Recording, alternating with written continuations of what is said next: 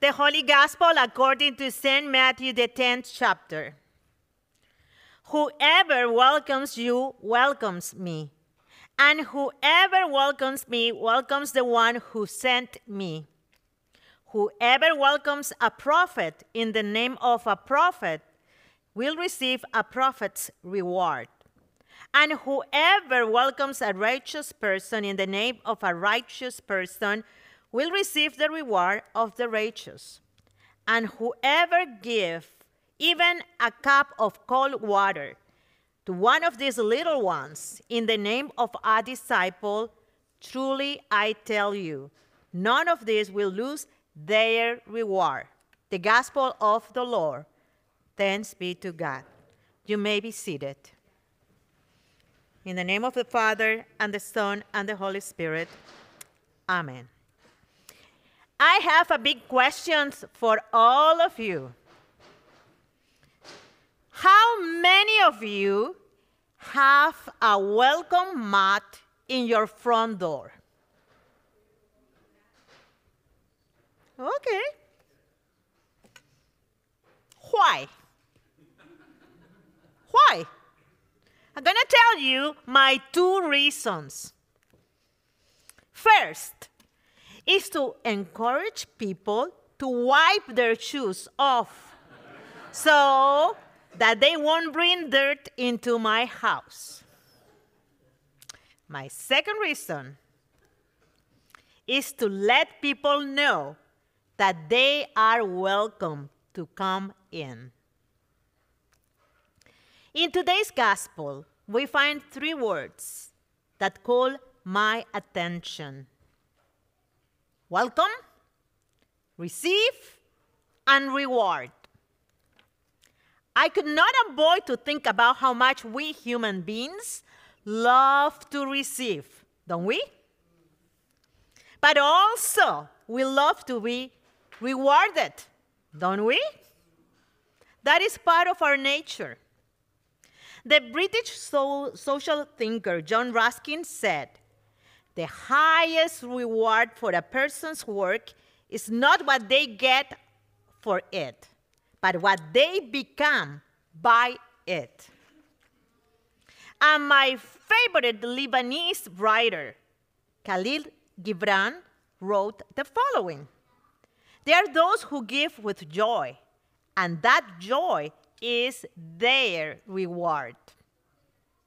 I was reading other quotes, and while I was meditating in these quotes, I had the feeling that these people were not doing good things for others only for the resulting pleasure of feeling good about what they have done and about themselves.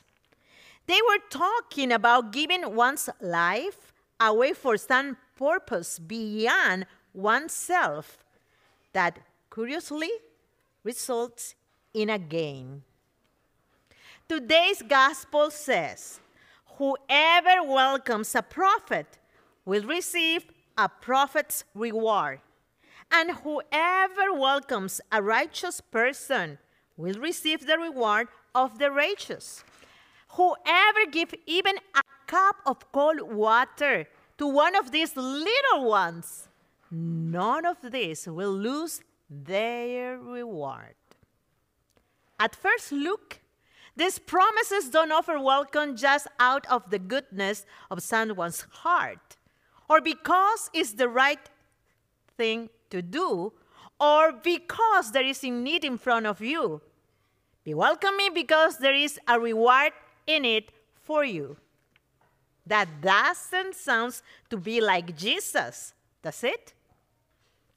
At least not for those of us who has been conditioned by a culture in which the reward is so often the point. But what if this self-centered orientation is not really the point of Jesus' words about rewards? It's more natural, maybe, to see it as a response to the generosity of heart on the part of the welcomer. But the generosity in question is pretty small a cup of cold water? I think that it must not be the effort involved what is earning the reward.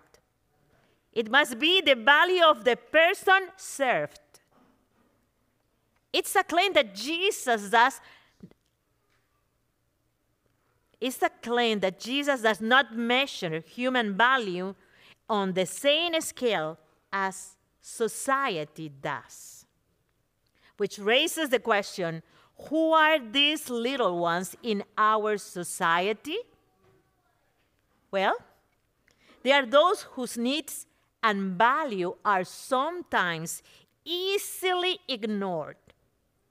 People with disabilities, refugees, victims of abuse, people in poverty, gay and trans teens kicked out of their homes for coming out. Any of the people who were told over and over and over again by our society that they just are not that important. So, if even such an insignificant action like offering a cup of cold water earns a reward from Jesus, then the people treated as unimportant by society, they hold a great value to Jesus. If the reward for our actions is not the point, if it's only a way to show the value of the people we serve, then their value is the point. Jesus, brothers and sisters, called us to a life of welcome. We are called to give service, to take care, to even lay down our lives for others, not because of the reward we will earn, but because of the value of the other person, even especially the most vulnerable. What a wonderful experience it is to be welcome. Can you say that with me? What a wonderful experience is to be welcome. I think you can do it better. What a wonderful experience is to be welcome. I haven't heard this side saying that. But we can help them. One more time. What a wonderful experience it is to be welcome. The message I have for you today is about trust and welcoming, but in a very different ways. For this is a community that has made great steps in assuming responsibility, in taking a risk about the future, in offering hospitality to the strangers in our midst, in opening the doors wide to welcome people into the family of God, and perhaps most significantly, to be good stewards of what God has entrusted to us. If you remember anything that I have said over the 10 months I have been here as one of your pastors, I hope it will be the two things that are most dear to me. The first is about God's grace. The second is quite related to it because it is through God's grace we see Christ in others. We are loved by God. God graces us not because we deserve it, but because it is in God's nature. The grace of God accomplishes great things in our lives. Through the grace of God working in us, great things happen. Jesus said that if we have the faith of a grain of mustard seed, we could move mountains of hatred, of indifference, of pride, of suffering. Through the grace of our efforts through prayer, through the sacraments, through the word read, spoken, and preached, we receive sufficient grace to move those mountains. Grace sufficient to our needs.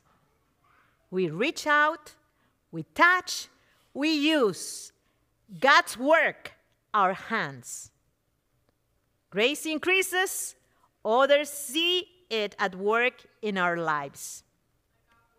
Remember that with the love of God empowering us, we can confront each day of our lives with the determination to love one another and allow the Spirit of God to bring love and grace to those with whom we come in contact every single day. Let me tell you something. I see Christ in you. You have been Christ to me. What a wonderful experience it is to be welcome. What a wonderful experience it is to be welcomed. After all, that's what Jesus did for us. And the people of God says, Amen. Let us pray. Almighty Father, we were created in your image, fearfully and wonderfully made to be the light in this dark world. Guide us according to your will. You are the omnipotent potter, and we are the clay. Shape us, mold us, use us, and fill us each and every day to become more like Jesus. In his name we pray. Amen.